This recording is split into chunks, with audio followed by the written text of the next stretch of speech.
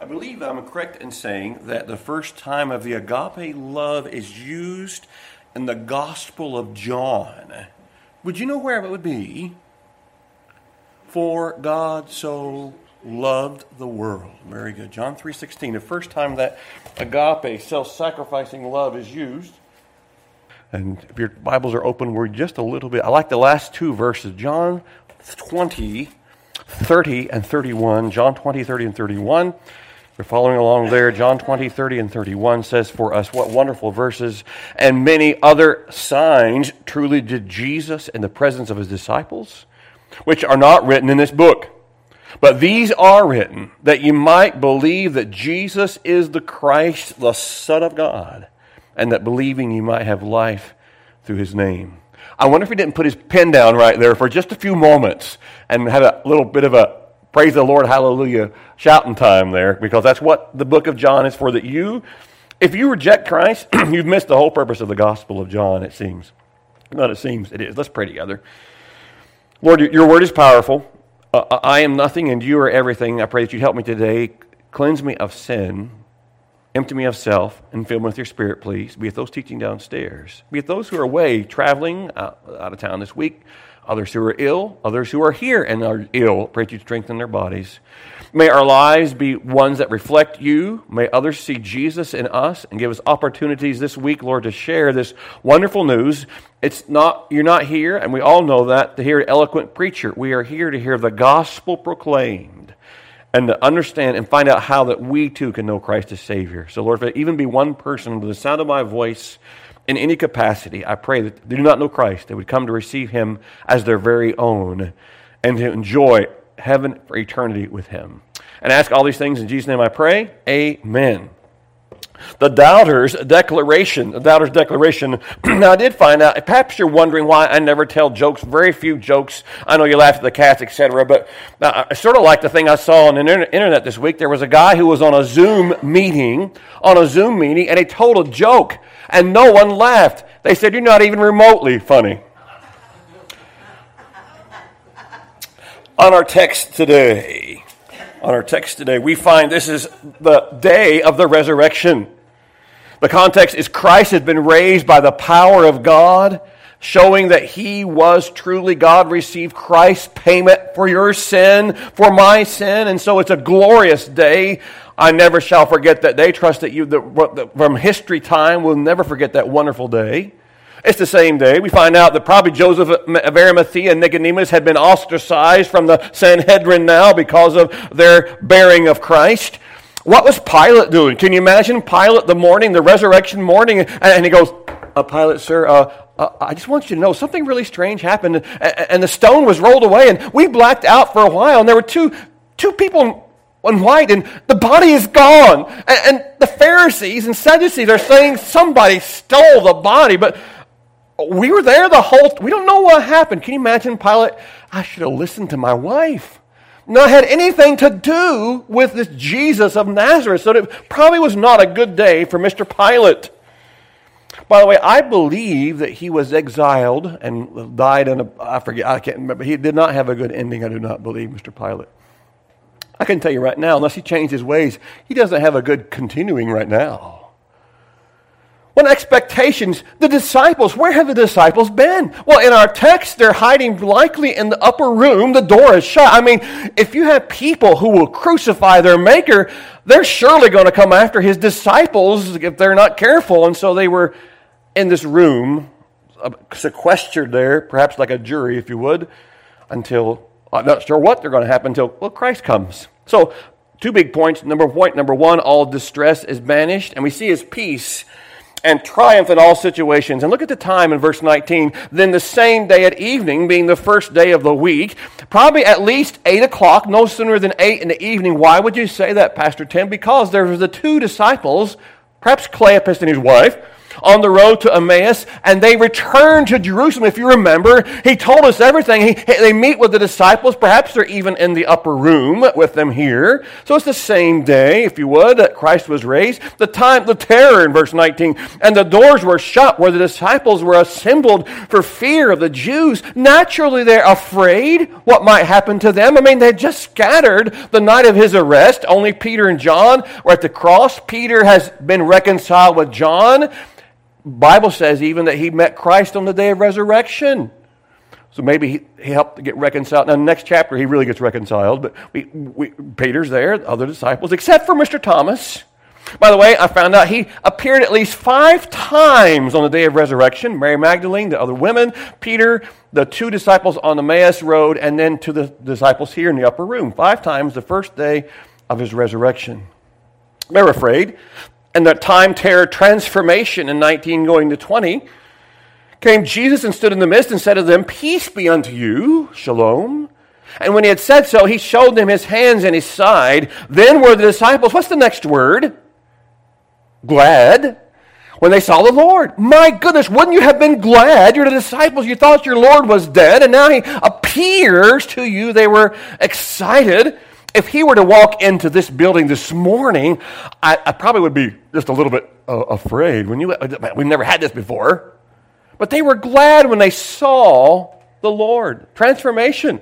They've gone from being scaredy cats, if you would. Sorry, cats. Scaredy cats, if you would, and now they're going to have, because the next time, and 8 days later, there doesn't say anything about their fear.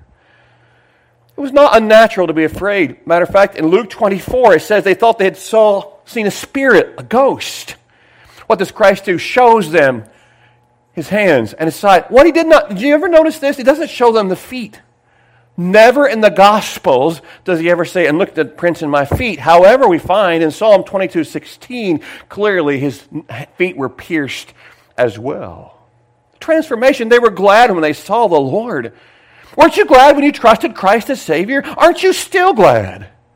We have this wonderful news, and we have this joy. And I tell you, by my face sometimes, you wouldn't know it. I'll have to admit, the one cat gets under our bed. I've got her fixed, though, because I've got a squirt bottle for her next time.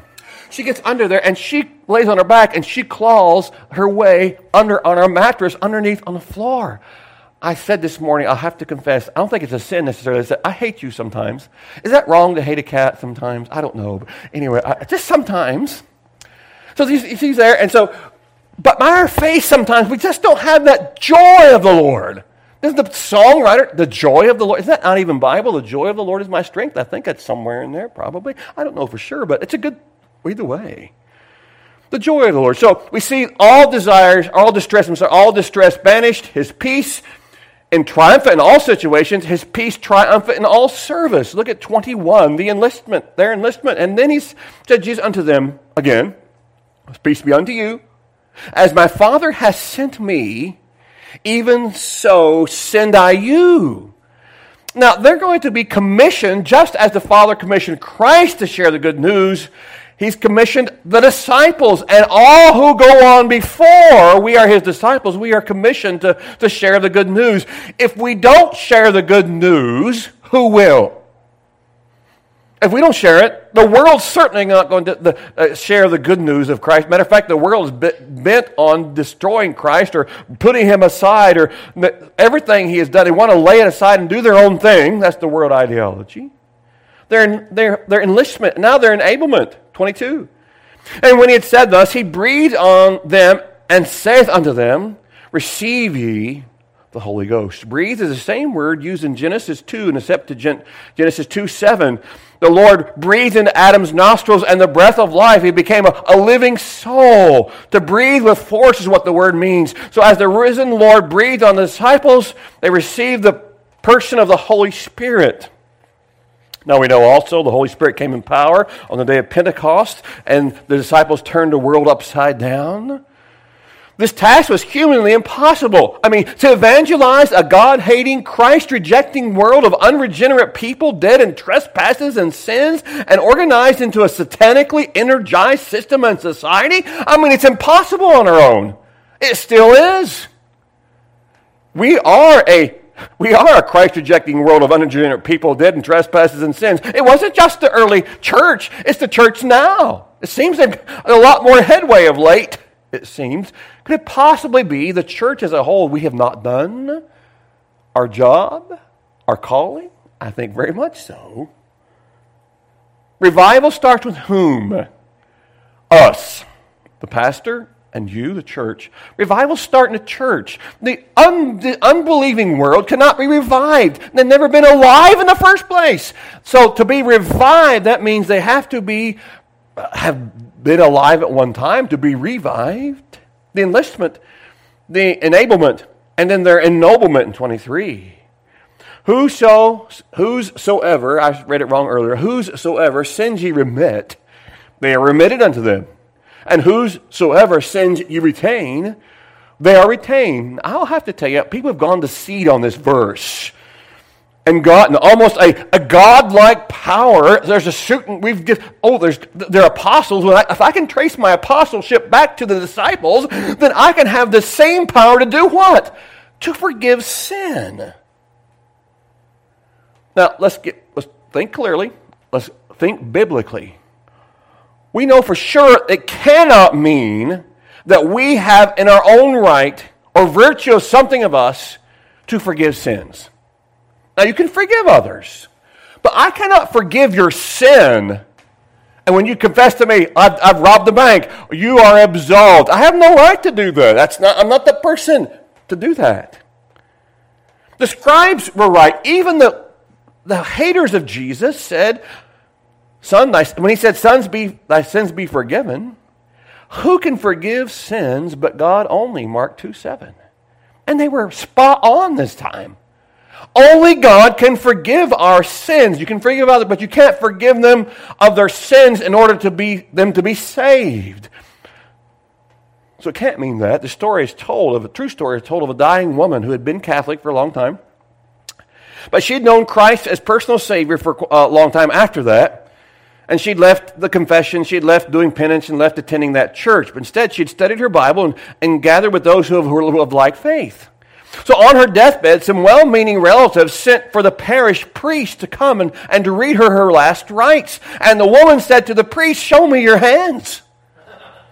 And the priest extended his hands, and she examined them. She said, "Nope, you're an imposter, sir. Because the one who forgives my sins died for me, and there's prints of the nails in his hands." I know they're well-meaning, but no priest on this earth, human being, can forgive me of my sin. I'm not trying to be disparaging of other people. They just can't. The Bible is clear.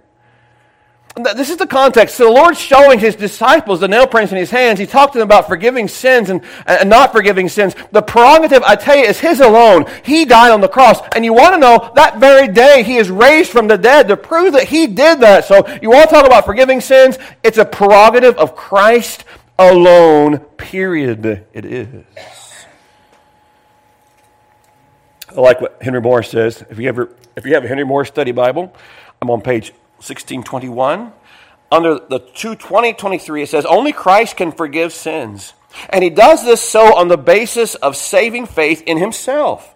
The disciples, however, were given authority to recognize such faith and then to give assurance to new believers. The authorization, as evident from the tenses in the Greek, would be, understand, whosoever sins ye remit, they shall have been remitted unto them. What it's really saying is we have the ability, because what Christ has said. I can tell you this, for whosoever shall call upon the name of the Lord shall be saved. If you by faith, by grace through faith, call upon Christ as your Savior, repent of your sin, believing he died on the cross, was buried and gloriously resurrected, and that he is God and died for you, based upon Scripture, I can tell you your sins have been forgiven if you really do that. Based upon Scripture, I can also tell you if you don't do that, your sins are not forgiven. That's the idea here. It's not that Chris Leitenheimer is some kind of spiritual giant, and when I sin, I come to Chris and said, "Chris, I was real ugly to my wife, and you're absolved him from that." He can't do that. I go to my Heavenly Father, who, with the intercession of the Son and the Holy Spirit, "Lord, I have sinned." That's where I go. No human being has that prerogative. But I can tell you, if you'll trust him and mean business, he'll forgive your sins. And that's the idea here. Whosoever sins you remit, they are remitted unto them. Whosoever sins you retain, they are retained. Christ has that capability. We do not. And so please don't go to seed on that verse as some have to. Some give some right to human beings to forgive sin. We cannot. We can forgive others, but we cannot forgive their sin. So the doubter's declaration, and the second we see then that's the title, and then all distress banished, and secondly, all doubts are banished. Thomas's problem with Thomas was really his unbelief. We call him doubting Thomas, but I'm telling you, unbelieving Thomas would be a little more accurate. First of all, we see two things under this all doubts banished, the then and there. Now consider that Thomas was resolute in his unbelief. I like what Lewis said in his book, Grief Observed. He said, you never know how much you really believe anything until a truth or falsehood becomes a matter of life and death. It is easy to say you believe in a rope to be strong as long as you're merely using it to wrap around the box. But suppose you had to hang by that rope over a cliff. Would you not then first discover how much you really trusted it? Do you believe? Do you have faith in Jesus? Do you really trust him? And that is the question. It's not just a head knowledge. It is a heart belief and receiving of him as Savior. It was shared this week from Facebook. Every once in a while, there's something really good on there. The umbrella cannot stop the rain, but it allows us to stand in the rain. Faith in God may not remove our trials, but it gives us strength to overcome them. It's still going to be raining when I'm under the umbrella. We can have faith. It doesn't remove those trials, but it helps us to overcome them. So the doubt is declared in 24 and 25. We know next to nothing of Thomas, really. Possibly, we know that Didymus means twin in the Greek. Perhaps Matthew was his twin. We don't know for sure. He had a twin brother or twin sister, likely somewhere. It might have been Matthew. Why do you say that? Because they're listed together in the disciples' order. Find in Thomas is Aramaic for twin, Didymus, Greek for twin. So he had that. Interesting, we see these doubts of Thomas are declared. What Thomas missed. I like this little alliterated from Pastor Alan Carr. What Thomas missed the first meeting time. What Thomas missed by being in this church. The presence of the Lord, the power, the peace, the praises, the promotions, and the provisions of the Lord. He missed all those the first time. He wasn't there. Thomas reminds us to all of us, really it reminds us to those who aren't here. Those who absent themselves from services. Why do people do that? The only other person who is absent, again, is Thomas. He's one of the 12. Why did Thomas stay away? By the way, that one of the 12 is used only one other time in John and refers to you know who. He who will not be named, Judas Iscariot. So why did he stay away? Perhaps Thomas said to himself, I'm too busy. I'm tired tonight. I think I'll just stay home. It's dangerous. Why wasn't he in the upper room the first time? It's dangerous to be out. Perhaps he said that. We're courting trouble by meeting together in groups, given the political and religious climate. Or, wow, my favorite TV program's on tonight. Or, I just stayed up too late last night. Or, I have an important game today. Or, my grandchildren have a sporting event. Or, it's my only day off. Why do we absent ourselves? And I was just thinking this morning, 5:30, 5:15, got up again. Now, some of you I know earlier than that. Why am I getting about 5:15 on Sunday morning? There's people all across Greenup County, Sauter County, Lawrence County, and they're going to sleep in till they get up at maybe 10 o'clock, 11 o'clock. Maybe they just skip the whole morning and get up after lunch. And they're going to spend their day on the TV, or they might get their fishing boat out. They might go to the golf course, and they'll just have a big old time, and they'll go to bed, and they'll have tomorrow's Monday, I have to go to work Monday. And they will have missed the greatest thing.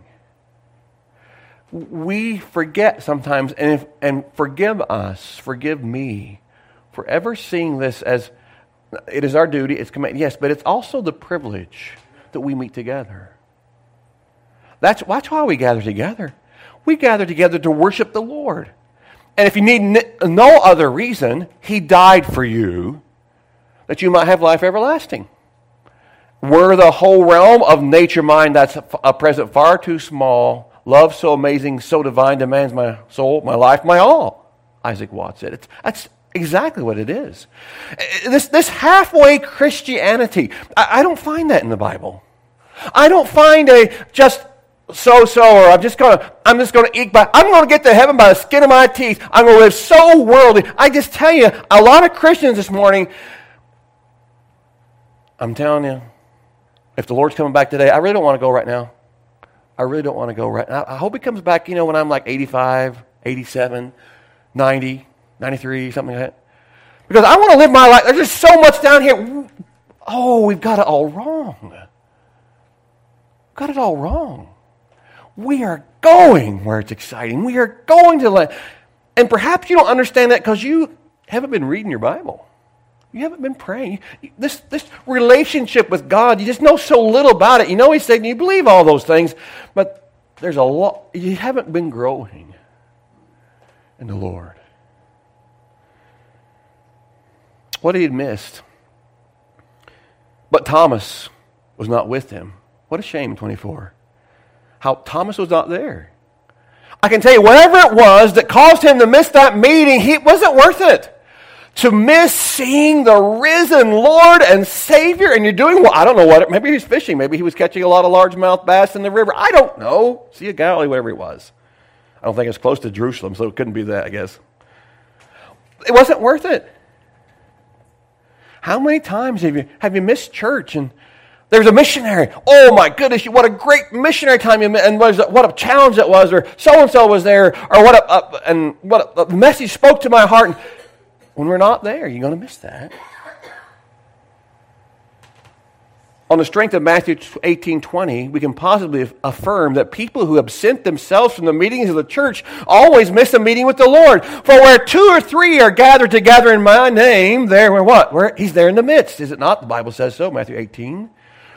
A long time ago, several centuries ago, in a village in Europe, a nobleman wanted to know how he could be remembered. He'd been a very gracious nobleman. So he said, I'm going to build them a church. So he built them a very nice church, and the people would come and visit, but they never saw the plans until the day it opened. And so he invited them all in. And one said, but where is the lighting? Where are the lamps? And he said to each family, now you will notice where you sit in the church, there's a lamp bracket right there. And here are your lamps.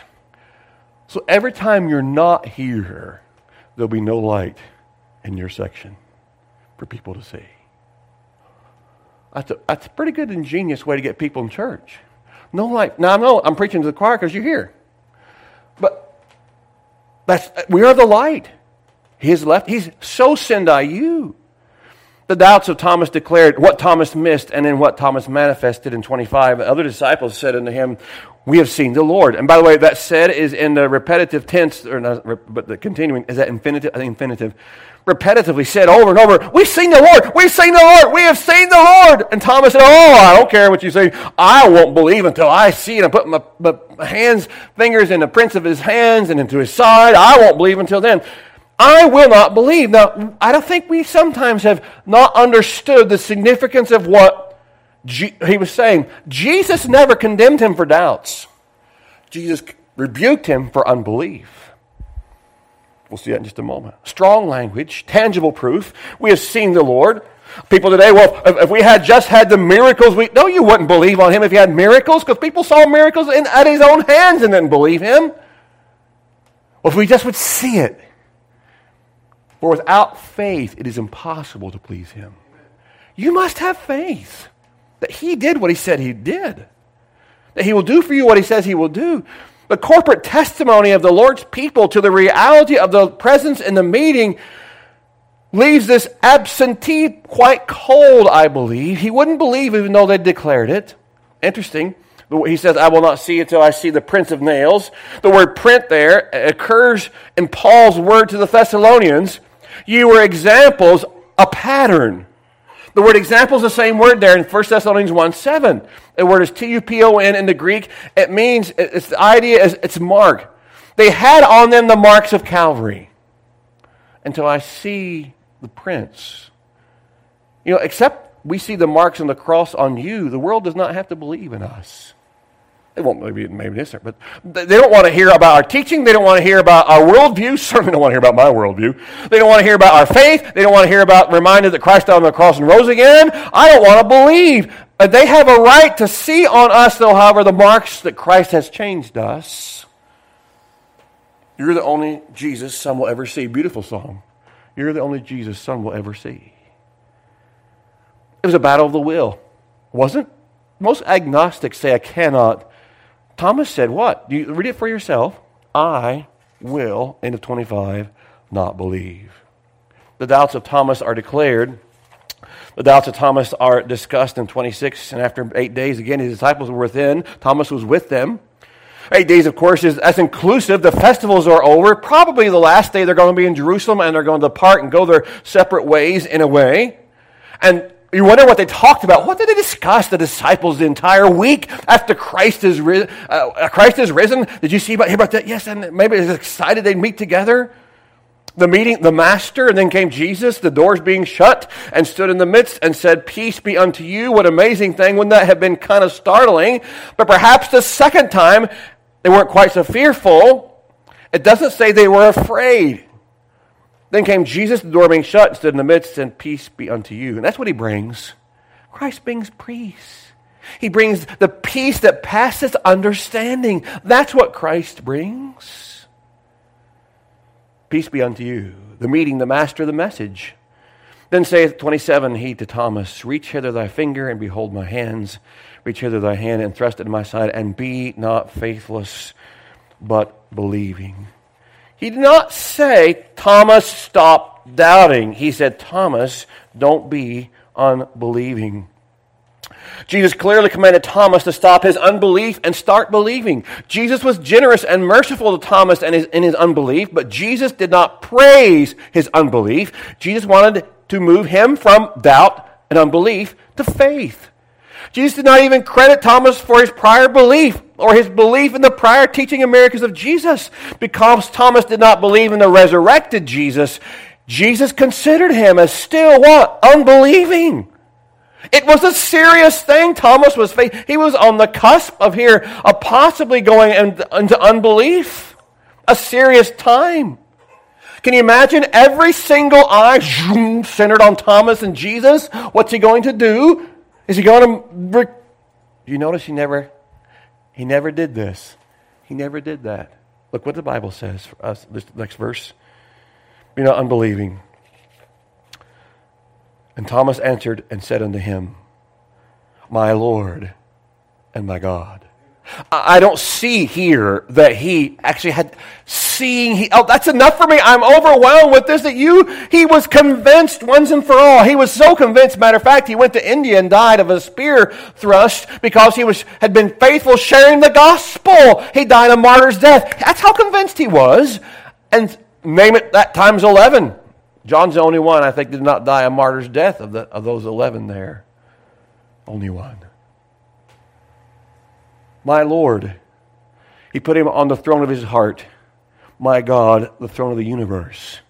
That's what he says. What a great declaration. What have you said about Jesus? It is not going to matter what team you voted for. It's not going to even matter what politician you vote for down the road. It doesn't matter a hoot about that when you stand before God. It's going to be, what did you do with Jesus? That is the question. It's not who you're standing beside. I've got Bill Gates on this side and Warren Buffett. Well, who cares about that? They're the same when you and I stand there. I mean, they could buy me 50,000 times over, and then some probably. More than that, more likely. But the ground is level at the foot of the cross. And unless they change unless they're on the, maybe they're right with the Lord. Unless they're right with the Lord, we're not standing together in front of Christ. The believer stands at the bema seat, the judgment seat of Christ. The unbeliever stands at the great white throne judgment, of which there'll be no hope if you're standing there. Do you know the Christ? And I love that verse in 29. There only is the great confession, there's the great contrast. Jesus said to him, Thomas, because thou hast seen me, thou hast believed. Blessed are they that have not seen and yet have believed. Woo-hoo, there's us. We should be, yippee, right there. Blessed. We've not seen it, but we can still get in. We can still get in, baby. Our belief. The apostolic age was over by the time John writes his gospel. The visible appearances of the Lord had long ceased. Faith has had to replace sight by now already. How many had been born since Christ had been crucified? That was 30 AD. So you're talking about 50 or 60 years. Faith cometh by hearing, and hearing by the word of God. Those that insist on signs and wonders, you may have your way when it comes, because there are going to be a lot of signs and wonders in the tribulation. Be witnesses. There's going to be the false prophet who's going to do great signs and wonders for the beast. A lot of that in Apocalypse, the Revelation. But he's not asking us to see a miracle and believe in the miracle. He's asking us to believe his word. He wrote it that we might believe. I mean, it's there for you. All doubts banished, then and there, and then the here and now, and many other signs. Who did Jesus in the presence of the disciples? Signs. Now, what is a sign? A sign simply points to something. It says stop, which you were supposed to be obeying, by the way.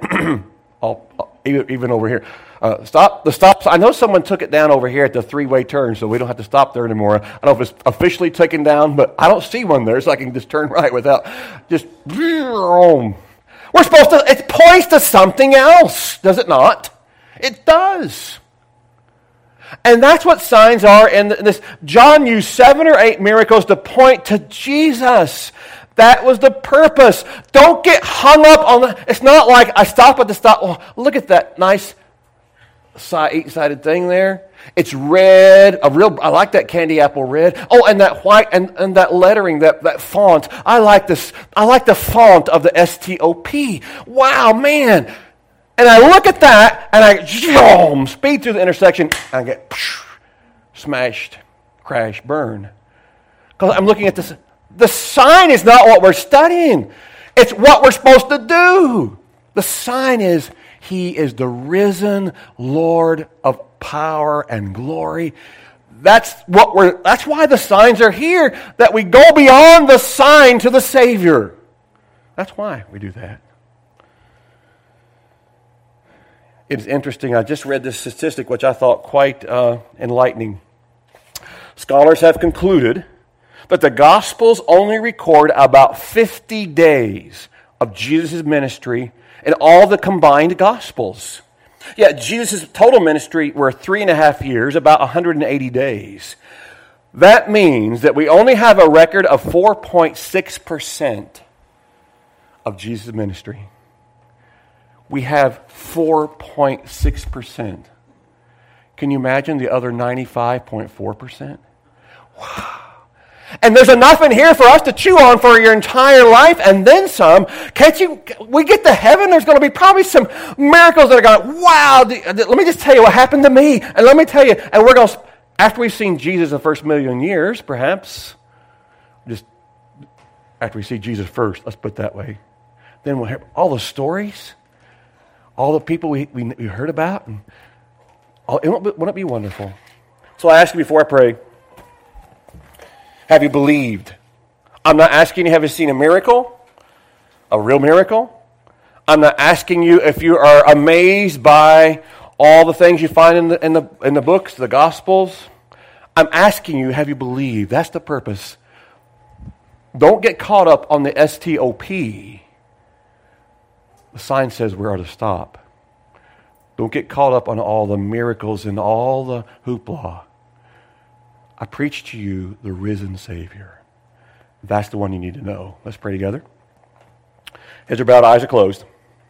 Lord, we're thankful for the gospel. Thank you for the gospel of Mark. Thank you for the declaration of Thomas, my Lord and my God. If there be any who have not said that for themselves, may today be the day of salvation for them. It is admit, believe, confess, and call. If they've never done that, may they do so today. In Jesus' name I pray. Amen.